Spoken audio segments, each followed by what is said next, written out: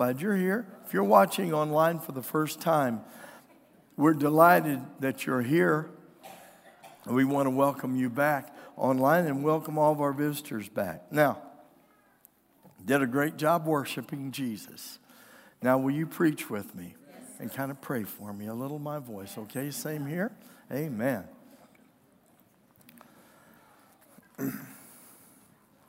If you've never heard me preach before or don't know me, you know that this is about 20% of my volume. That may be good for somebody. I have a very strong voice. And I like it when it feels strong, but my voice doesn't dictate how I feel. I feel good, amen? And I'm glad I'm here. If you're glad you're here, say amen. It's so good to be in church on New Year's Eve. I was telling some of the praise team prior to the service this morning that all my life growing up, and even when we first started this church, we used to have a thing called a watch night service. How many of you have ever seen or been in a watch night service? And for those of you that haven't, that meant we usually started church about 8 o'clock on New Year's Eve, and whatever night, day of the week it was, and then we would go till about 10 o'clock with singing and preaching, and then we would eat. And that was always the part that I liked when I was a kid. Man, we're going to have food, and there'd be a little banquet. And at about 11 o'clock, we would come back in, and we would have communion. And after communion, then we would welcome the new year in. And it was a great time. Those traditions seem to be going away because there's not a lot of night services anymore. Now, I will tell you that we do have Sunday night service here. And I'm not trying to be different or self-righteous. I'm not trying to do anything. I just think this way. Can I tell you how I think? If I can, somebody say amen. Good. I think that I ask a lot of the Lord. I do. How many ask a lot of Jesus? I mean, I want him to save me. I want him to heal me when I'm sick. I want him to answer me when I'm afraid, when I'm scared. My therapy class canceled this week. When I have anxiety, when depression tries to hit me, when the enemy comes against me, I ask Jesus to be there. Can anybody else identify with that? And then I think back, and this wasn't the Lord saying this, I was just having a conversation with myself. As if you don't have those. And in that conversation, I was thinking, God, I ask a lot of you. Jesus, I ask for a whole bunch from you. And what do you ask back from me? You ask me to love you, to trust in you, to follow you in your word, and you give me all these blessings. And here's why I think about church. I think that Sunday morning is, of course, that's traditional. Sunday night used to be traditional. It's not now. We've changed and generations change, but I don't think God's changed. Wednesday nights we used to call prayer meetings now have changed, but we still have Wednesday nights. But it seems to me like if I ask so much of God, and I do, how do I give him so little in return? And I see my relationship kind of off kilter. And a lot of people say, well, it's okay. We don't have to have church because they don't have church. I'm not working on a they and us relationship. I'm working on a relationship with me and Jesus. And what is it for me to give him my time Sunday morning? I've never given him a time on Sunday morning that he didn't give me back more. I've never come to church that he hasn't given me more than I brought. And for Sunday night, what little is it? As a child of God, you say, I get enough on Sunday morning. Are you? There, I said it. That's silly. I owe him everything. And I'm not looking at current trends. I'm not looking at what's popular or unpopular. I'm not looking at what's old-fashioned or new-fashioned. I'm looking at one thing. If there's an opportunity to be in the house of God, I think I ought to be there because I think I owe him that. Now, that's just me, and that's not a guilt trip or chiding you or nothing. I'm telling you how this man thinks. I believe I owe him for all he's done for me. I owe him that dedication to be in the house of the Lord. So that's why I do it. And it has nothing to do with doctrinal truths or traditions. It's just me and Jesus. Every year, for the last many, many years now, we're going on 21 years in this church. This summer, actually, we're going to have a celebration of the 20th anniversary of this church. It happened earlier this year. So that's going to be a great time. But if we're going on 21 years in this church, God has given me a theme for the years. And when I look back on those themes, they coincide. It's remarkable how they coincide.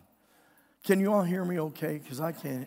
My monitors are working, but my ears aren't, okay? And he's given me a word for the last 21 years to guide this church. Last year, he gave me a theme for the year, and the theme was, I choose joy. Now, I was talking to some pastors this week, and I said, guys, I'm going to tell you what the theme is for this coming year, but I don't want you to say anything to anyone because the Lord just gave it to me. And so when I told them, the one of them, a friend of mine, started kind of laughing. He said, that's kind of funny. After last year, your theme was, I choose joy. Now we see this one. I said, yes, but if you see how this coincides, you've got to have joy, and that joy is power. The joy of the Lord is my strength. Did you hear that one when Nehemiah talked about that? And he said, go home and have a celebration and have a picnic with people and thank God for who he is, because the joy of the Lord is your strength. Well, that joy is important because we need strength in our walk with Christ. Amen? We have a lot of things that come against us. And as I've been praying, the Lord has developed this, and I was reluctant to use this. And the Holy Spirit said to me, you must prepare the people. And when I say prepare the people, it's not for a blow or not for a disaster or not for a crisis or in fear, but you need to prepare the people spiritually to be ready for the coming year. And if we're prepared, that preparation is going to result in a good thing. So behind me, you're going to see the screen that God has given me for the year 2024. This is the year of battle. And this is the year of victory. The coming year of 2024, I believe, will be a year of battles for the church and for the true followers of Jesus. Many are talking about an end-time revival, and I'm convinced that we're going to experience a sovereign move of God. There's not a doubt in my mind that there's going to be, if not involved in a sovereign move of God in the church. I also believe this outpouring of God's Spirit will cause many to be saved, many to be delivered, many healed, many homes restored, many habits broken, and minds healed from depression and anxiety. All the while, this last day revival is happening under the very eyes of those who are rejecting God and his validity. These supernatural events will not interest the world whatsoever. They're not going to interest the world. This is a different revival than anything we've seen in the past. Revivals in the past and resurgence and renewals have had individuals that have led them. These individuals have become strong and even personalities. But this revival is going to be a subtle revival of power and authority like the church has never witnessed, ever in the history of the church. Those who reject God and his validity, these supernatural events will not interest the world at all, the world at large. any more than the miracles of Jesus transformed in the very eyes of the Pharisees interested them. You see, spiritual leaders in the time of Jesus followed him around. Sadducees, the political side of religion, the Pharisees, the law side of religion, followed him wherever he went. They were there to record. They recorded evidence against themselves. They saw him heal blind eyes, which was absolutely, totally impossible in that day or this day. They saw him raise the dead, which was absolutely impossible by any man's standard. They saw him heal lepers, which there was no answer other than a leper colony. Separation and division from their family until they died. They saw him feed with one small lunch 25,000 people at the feeding of the 5,000. You say, how do you get 25? It said the men plus their wives and children. It's just a standard multiplication. They saw him at the feeding of 4,000 to do the same thing. 4,000 men and their wives and children, as many as 16,000. They watched him walk around and do miracles that are absolutely recorded in history and recorded in the Word of God. They saw him in the temple touch a man with a withered hand, and in front of them, the hand was restored. A woman was bowed over. For years, everyone in town knew her paralysis. He touched her and said, "Woman, be free," and she was made free. They saw these things, and they were not moved in any sense to believe in God. That same spirit is here even stronger today. That spirit of seeing unquestionably God doing things, and there's authority in his power, but paying no attention to it. It is called a hard heart. And I want to tell you something, my friends. The enemy will try to harden your heart with apathy, with fear, with depression. He'll try to come into your heart and cause you to look in despair instead of hope and faith toward God. Your battle is going to be keeping the enemy out of your head and out of your heart. And the only possible way for that to happen is through the infilling power of the Holy Spirit of God working and active in your life. They saw it with their eyes, but they wouldn't acknowledge it. The Pharisees could have proclaimed him, but they denounced him. The Pharisees could have accepted him, but they called him Beelzebub, or part of the demonic spirit of Satan. They rebuked him because of their loss of popularity. They rebuked him because of their loss of finances. He took the law and he revealed the law, and they changed the law. The boldness of our government today to shut the mouths of anyone or any group that uses the name of Jesus will become stronger in the coming years. Boldness. Boldness to stand, to transform, to refigure things, to say things aren't the way they are in order to shut the church down. New laws without regard to any biblical standard will be coming. The battles will grow, but so will the victories in the church. Listen to me. This is not in any sense a message of despair to the believer. This is the message that we've been waiting for. This is the message that we've been signaled about. This is the prophetic that's coming to pass in the lives of believers today. If you're a believer, now I'm not talking about pseudo-Christians. I'm not talking about part-time Christians. I'm not talking about mouthpiece Christians. I'm talking about people that have given their heart to Jesus Christ, not only accepted him as Savior, but say, I will follow you at any cost, at any expense. And when you do, then you've reached the end of your ability to commit yourself to God. I'm going to tell you what happens. The Holy Spirit comes down and takes you by the hand and says, okay, that's where I needed you to get. Because no longer are you leading, now you're following. And when I take the hand of God and He leads me, I know this, He's in front. Anything in front of me is going to have to confront Him. Anything's going to have to go through Him. Anything that happens to me will be something that He allows in my life to see a victory take place. And the battles will occur, but the victories will follow the battles.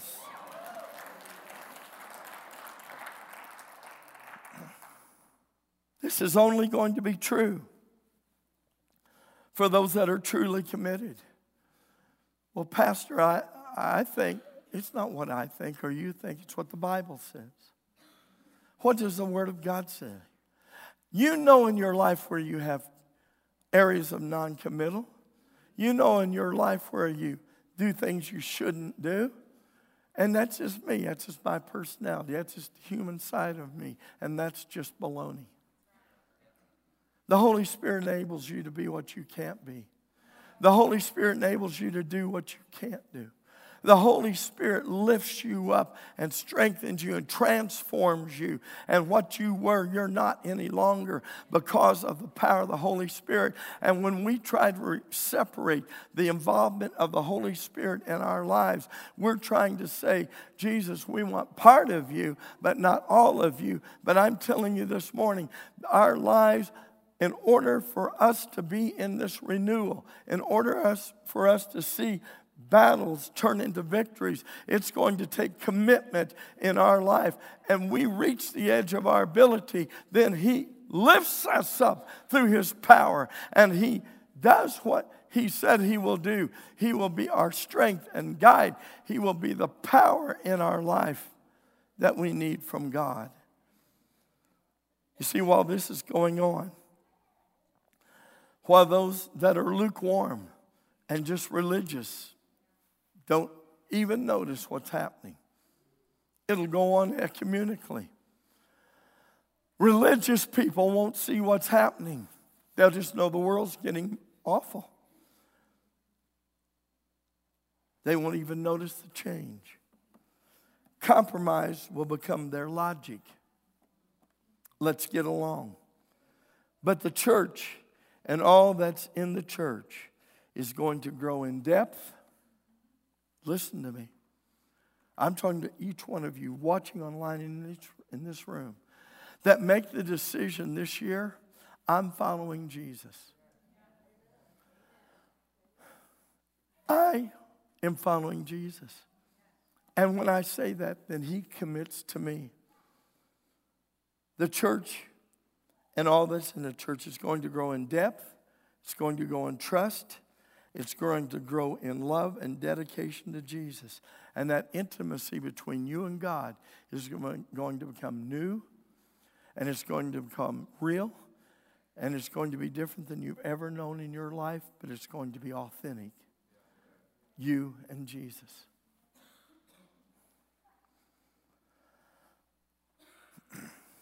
The battles are coming. But with each battle comes the promise of victory. This is the world today to you. This is how we see it. The battles are here, but listen to this point. It's how you approach the battle that will decide the victory. That's a point I want you to understand. How you approach the battles will decide the victories. What do you mean, Pastor? Look at 2 Chronicles chapter 20. In 2 Chronicles chapter 20, in the NIV, the scripture is talking about a group of people. After this, the Moabites and the Amorites and the Meunites came to make war against Jehoshaphat. And it's not the way you pronounce his name. There's no J's in Hebrew, but that's how we say it. Jehoshaphat. They come against the king of Judah. Jehoshaphat was the fifth in line from David. He was the great-great-great-grandson. He was reared by a father by the name of Asa. He was the king of Judah who was a godly man, godly in all of his ways. He had a great line and pedigree. And Jehoshaphat decided at a young age he was going to remove the idolatry out of Israel. You have to decide. Listen to me. You must decide to remove the idolatry out of your life. Well, I don't serve an idol. I'm not talking about Dagon, Buddha. I'm talking about things that are in the blocking the way of your growth spiritually in your life. Whatever it is. That becomes an idol to you. You have to decide, as Jehoshaphat did, I'm removing anything but God in the nation of Israel. What are you trying to do, Pastor? Are you trying to make a bunch of fanatics out of us? Yes. Absolutely. I want you to see Jesus. I want you to know him. I want you to experience the last days when before the coming of Jesus. Well, I don't believe we're in the last days. Believe what you want to. We're there. We're almost there. All the things that are happening. Understand this around the world today. What's happening today is not politically motivated at all. I heard it said as far back as President Bush Sr., when they talked about a one world order. You ever heard that term? That is nothing more than the government of the Antichrist. That's all it is. There's no explanation other than that. It's the government of the Antichrist. It was put in this fashion, a one world order.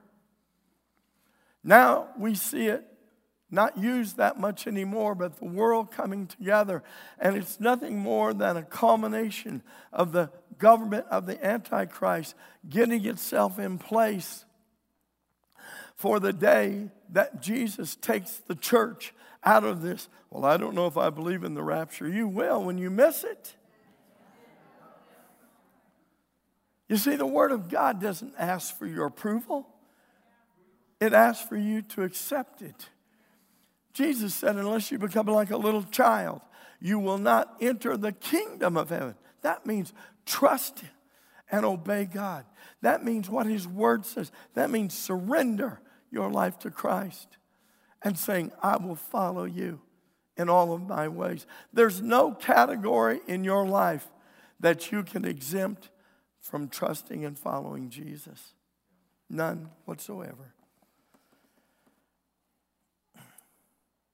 You're going to grow this year in depth and trust and love and dedication. Your love for Jesus is going to become more intense, and your understanding of who he is to you is going to become intimate and so precious to you. And the more precious he becomes to you, the more you're going to want to give yourself to him. It's a process. This year is going to be a change. I'm telling you, I've seen over the years things that have happened. I've watched, I've prophesied, I've given warning, and this year I see something that at the end of this year, I'm at the point of saying, Lord, I'm done telling people they're going to see for themselves. You're going to see battles come your way, but you're going to see victories follow if you're committed to Jesus Christ without any exceptions.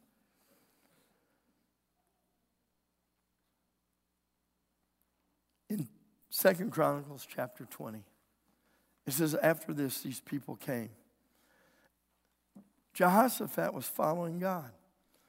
He was doing everything he should. Well, let me ask you something. Why, if I'm a child of God, am I going to have battles and people that are just wishy-washy or lukewarm aren't? Well, I can tell you that. The enemy comes from one reason: steal, kill, and destroy. He wants to destroy. He wants to steal your faith. He wants to kill your joy. And he wants to steal your faith. He wants to kill your joy. And he wants to steal, kill, destroy you as a child of God. And so he's going to come after those that say, I'm following Jesus. He's foolish. He's never won a battle. Never one time has Satan won a battle ever against God. And when you submerge yourself in, you'll see. So let's go further. Some of the men came to Jehoshaphat and said, there's a great army coming to you from Edom. These are the Edomites. These are the enemies of God. This is Esau's descendants coming against Jacob's. And he said, they're coming to destroy you. They've aligned themselves together. And I'm seeing an alignment of the enemy coming against the church today in unprecedented terms. Alarmed, verse 3. When battles come your way, you're going to be alarmed. Let me give you a definition of alarm. Look up here. There you go. That's it. Now put it to your personality. That's fear. That's, oh man, Jesus help me. That's what? Everything right there. Oh, alarmed. Jehoshaphat. Resolved. Here's a big word. He was alarmed. I'm going to tell you something. Can I tell you something prophetically? If I can't say amen. Those online are louder than you are. Boy, they're really loud. You ought to hear them. This word resolved is a big word in this scripture. When the shock of what's happened hits you, the battle, then all of a sudden he resolved. He said, oh man, but I'm not walking away from God, I'm running to him. Alarmed, Jehoshaphat determined to inquire of the Lord. He said, I hear it, I see it, it's a reality, so I'm going to God. Whatever news you hear, whatever circumstance comes your way personally, financially, relationally, physically, mentally, emotionally, when it hits you, that alarm hits you, but then you say, I'm going to inquire of the Lord. I'm going to prayer. The very first thing he did was pray. He called on God, inquired of the Lord. And then the second thing he did was he proclaimed a fast. You want to know the power of a fast? My friends, you have no idea. If anyone in here is fasting because you want to be a good child of God, you want to be a good member of this church, or you want to be a friend of this church, or you want to do something spiritual, you've lost the reason. God sees fast as when we are spiritually purged and he can come in. We withhold food from us, and when we do, God comes in with his presence and he manifests us. It's a cleansing process, and fasting makes way for God's will in your life and for the miracles to take place, and it's powerful, more powerful than we can imagine. In Nineveh, when Jonah came to Nineveh, as a prophetic man of God, and the Ninevites saw him. This is Baghdad, Iraq. This is right outside of that area. The wickedest city on this earth. Massive metropolitan area. He comes to shore out of the belly of a whale. No false story, a true event. He walks in and they see him and he proclaims a word. It wasn't the fact that he was bleached out from whale belly acids. It wasn't the fact that he had been through an ordeal. It's what he had to say.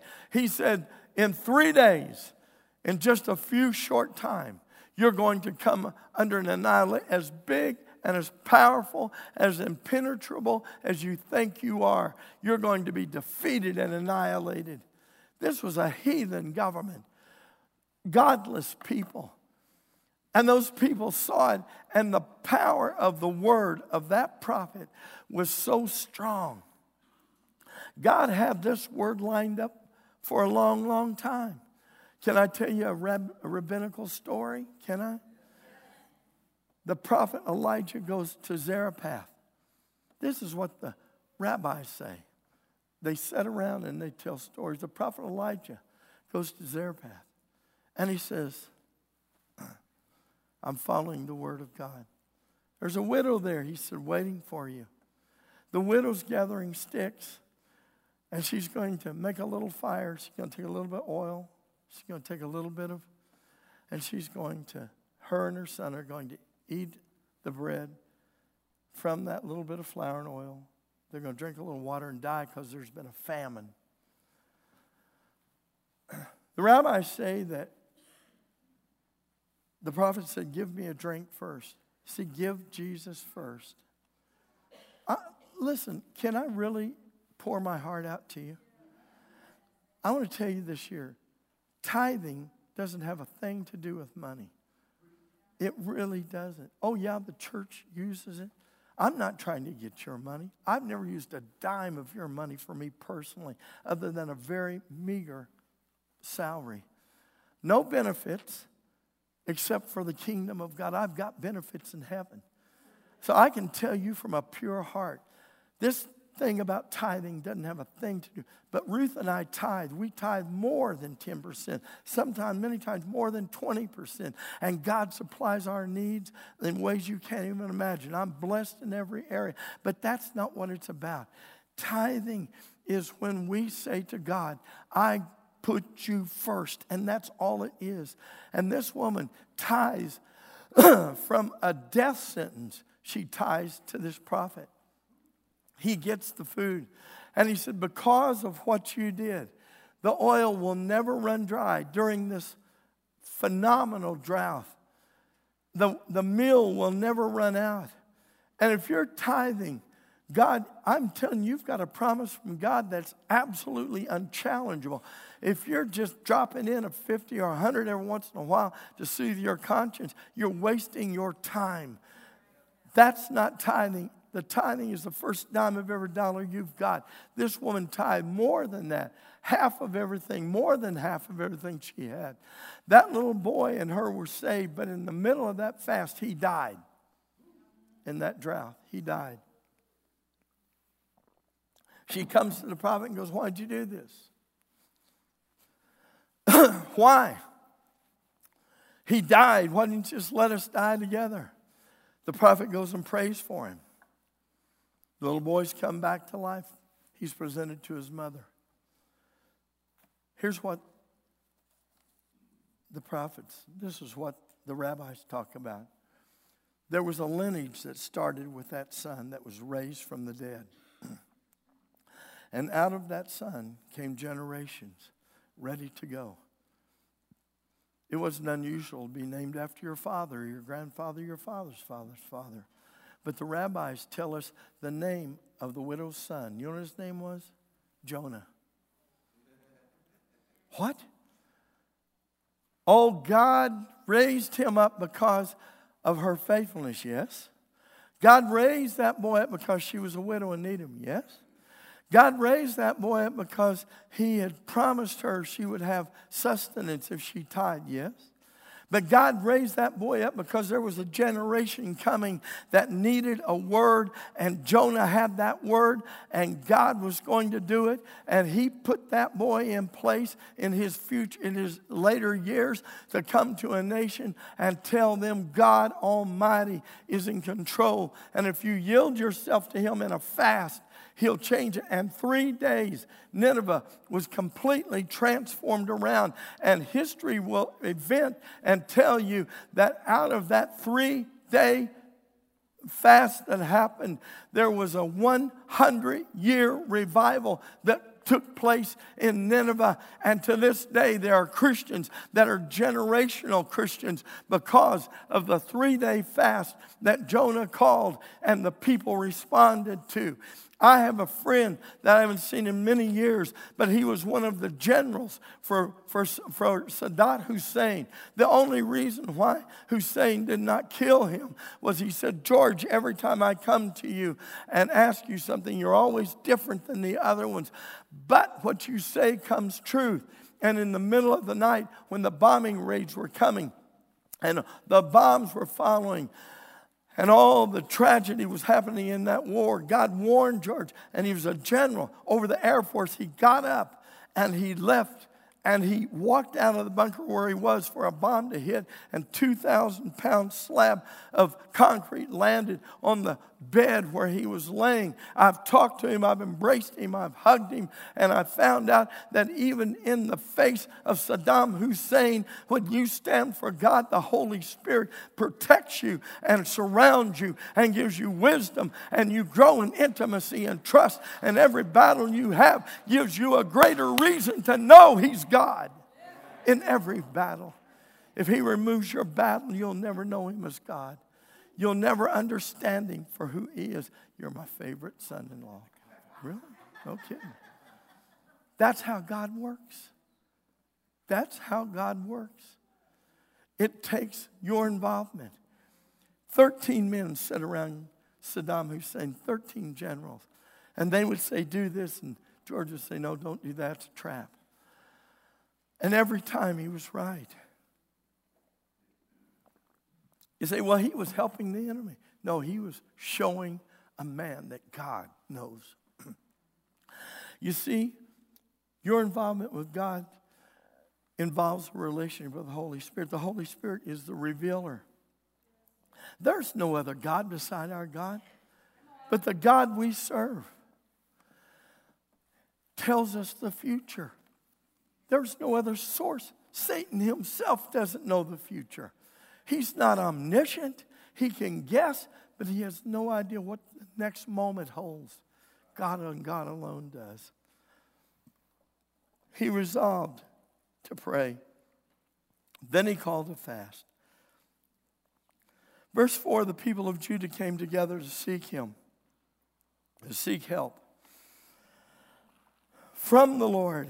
And indeed, they came from every town in Judah to seek him. All right. Third step was unity. Listen to this process. I'm going to read it to you in a minute. First, they called on God. Second, they called a fast. Third thing, they came together in unity. I want to tell you something. This year, I have resolved in my heart in this church to begin tomorrow and for the rest of this day in unity. I will rebuke anything that's not in unity. I will confront anything that's not in unity. And I will absolutely in love and mercy ask for unity, because without unity we have nothing. And it starts with us. It starts with the pastors. It starts with the staff. It starts with the workers. And it goes to you. Unity or without unity, everything is a shamble. I resolve that we'll have unity in this house. Then Jehoshaphat stood up in the assembly of Judah, verse 5, and Jerusalem, at the temple of the Lord in front of the new courtyard, and said, O Lord, God of our fathers, are you not the God who is in heaven? We proclaim God as the power, and beside him there is no other power. The total, complete power and dependency is on him. Another point that he did. You rule over all the kingdoms of the nation. Power and might are in your hand, and no one can withstand you. Verse 7, O our God, did you not drive out the inhabitants of this land before your people Israel, and give it forever, today, right now? Israel is Israel by God's providence, and the boundaries of Israel are God's gift to Israel, not man or government. Did you not give it to Israel and the descendants of Abraham, your friend? He said this, I'm testifying of God's faithfulness. It's a testimony of God's faithfulness. And then they said, in that same sentence that we are establishing our faith in you. So he goes on to talk about God's faithfulness. While he's talking, while he's doing this, he is surrounded by 3 or 4 hostile nations that are closing in on Israel like this. They're outnumbered, outgunned, out everything. There's really no contest by the world's standard. And if you look at and listen to the arrogance and the boldness of the news today, it sounds like they're in control. Don't be fooled. Don't. If you filter God out, they are. If you filter God in, they're not. That's your response to God. That's your relationship with Jesus. You see, friends, I'm not putting a mandate on you. I'm giving you an opportunity this year.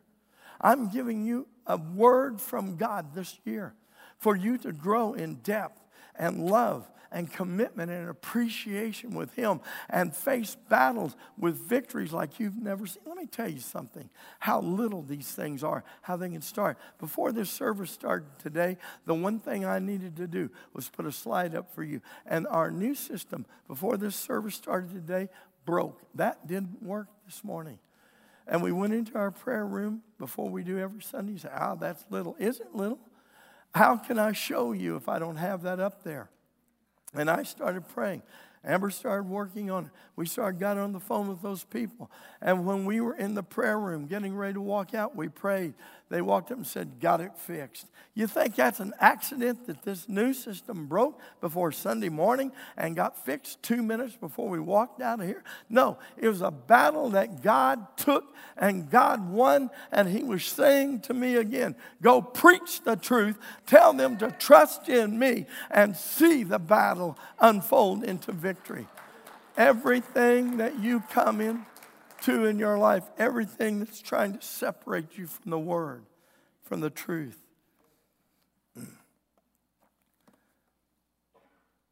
The next thing, in verse 13, look at this. And all the men of Judah, with their wives and children and little ones, stood before the Lord. This is unusual. It was typically an all-male society. It was typically the women. You ever been to the Great Wailing Wall? You ever been to that place in Israel? I've stood at that wall in Jerusalem, but there's a petition. The women are over here, the men are over here. I put my cap on, I walked up, I put my hands on the same stones that the Israelites did. I stood by rabbis as they were praying in Hebrew, chanting their prayers to Him. And I put my little piece of paper in a crack that said what I wanted the Lord to do, and I began to worship Him. I was there, but there was a separation. This is very unusual that men and women and children would come together. They came together, it says this, they came together and stood. Look at this. And all the men of Judah and their wives and children and little ones stood there. This is steadfastness. Steadfastness. I'm not changed from week to week. I'm not going to make a commitment today and not later. I'm going to be steadfast in my commitment to Christ.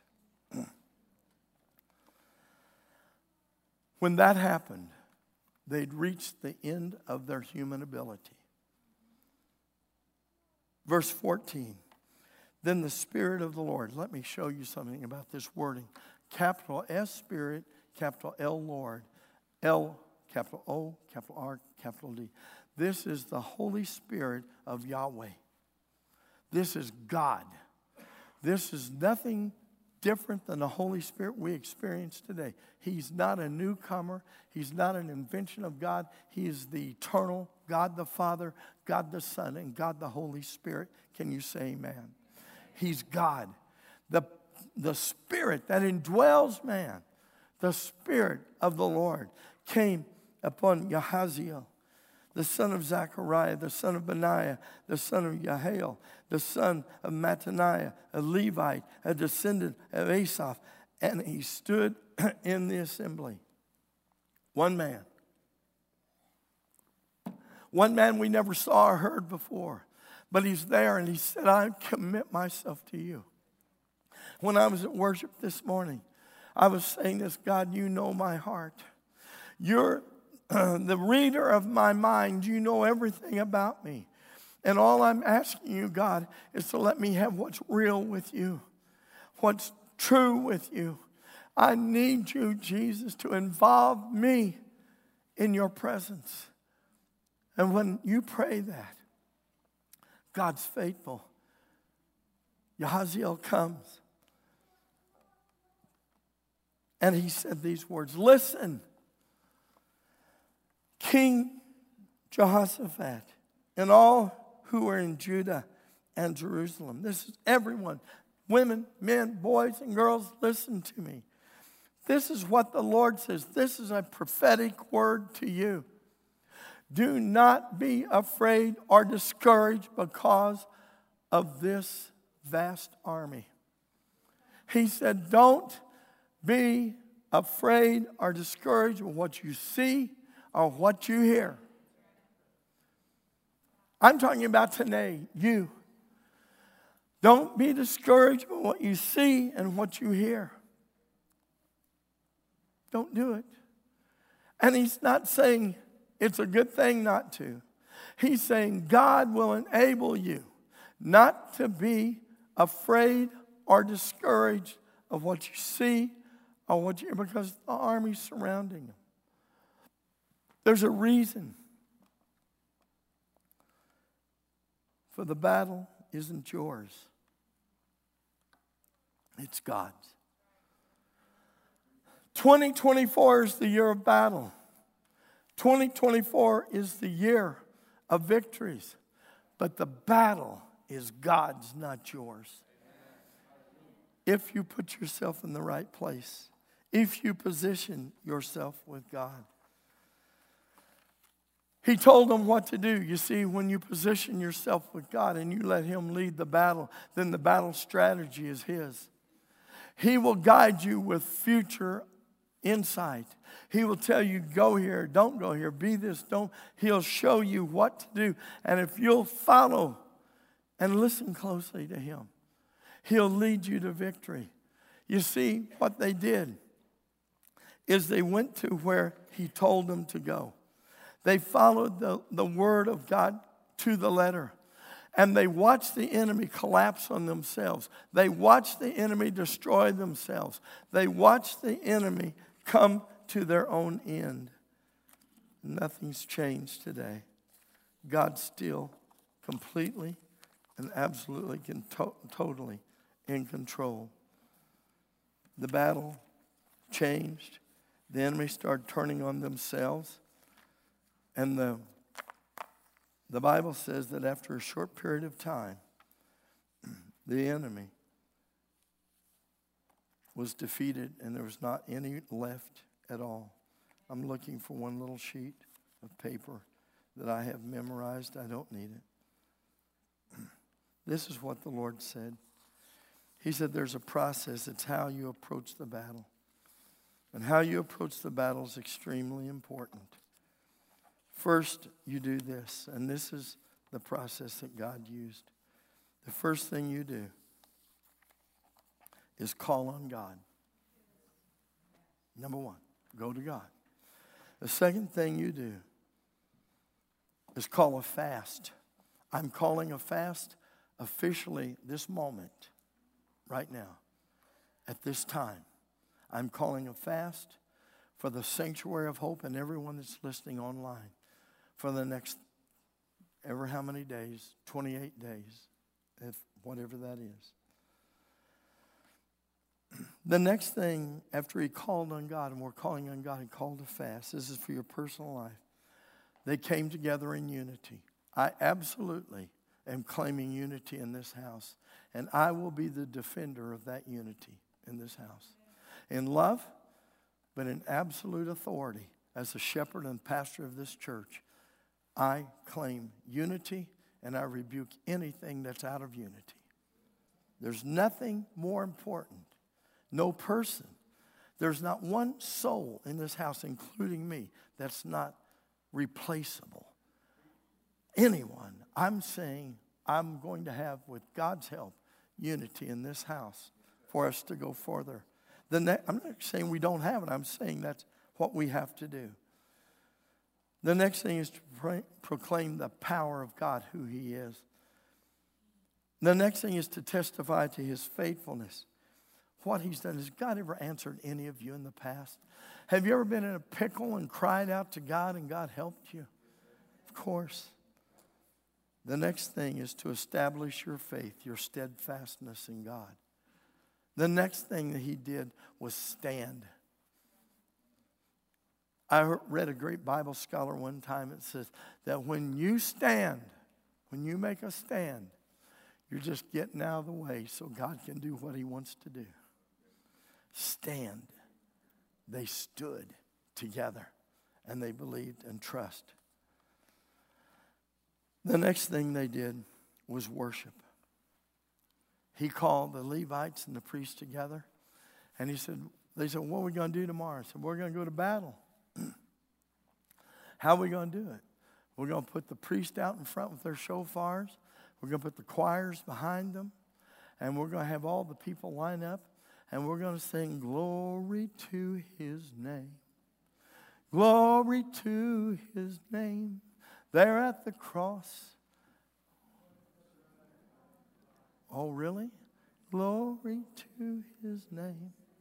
They begin to sing praises. And that caught the ear of God. Caught the ear of God. My friends, listen to me. This is the recipe. This is the pattern. This is the way that we will begin this year.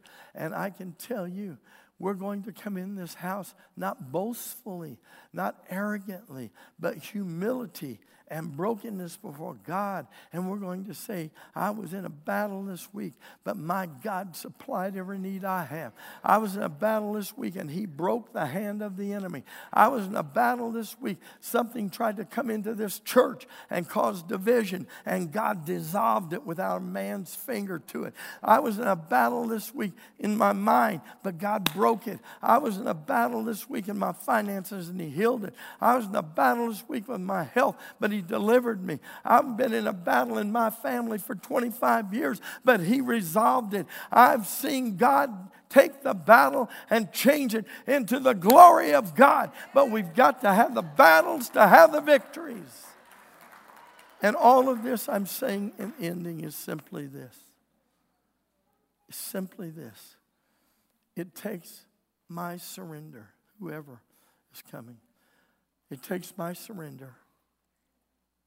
Listen to me. Well, listen to me online. It takes my surrender and commitment to God the way He committed to me. There's no halfway commitment.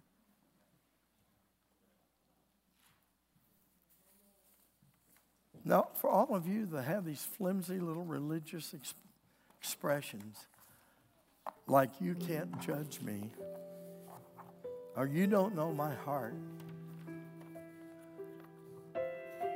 that's true, and I'm so glad I don't.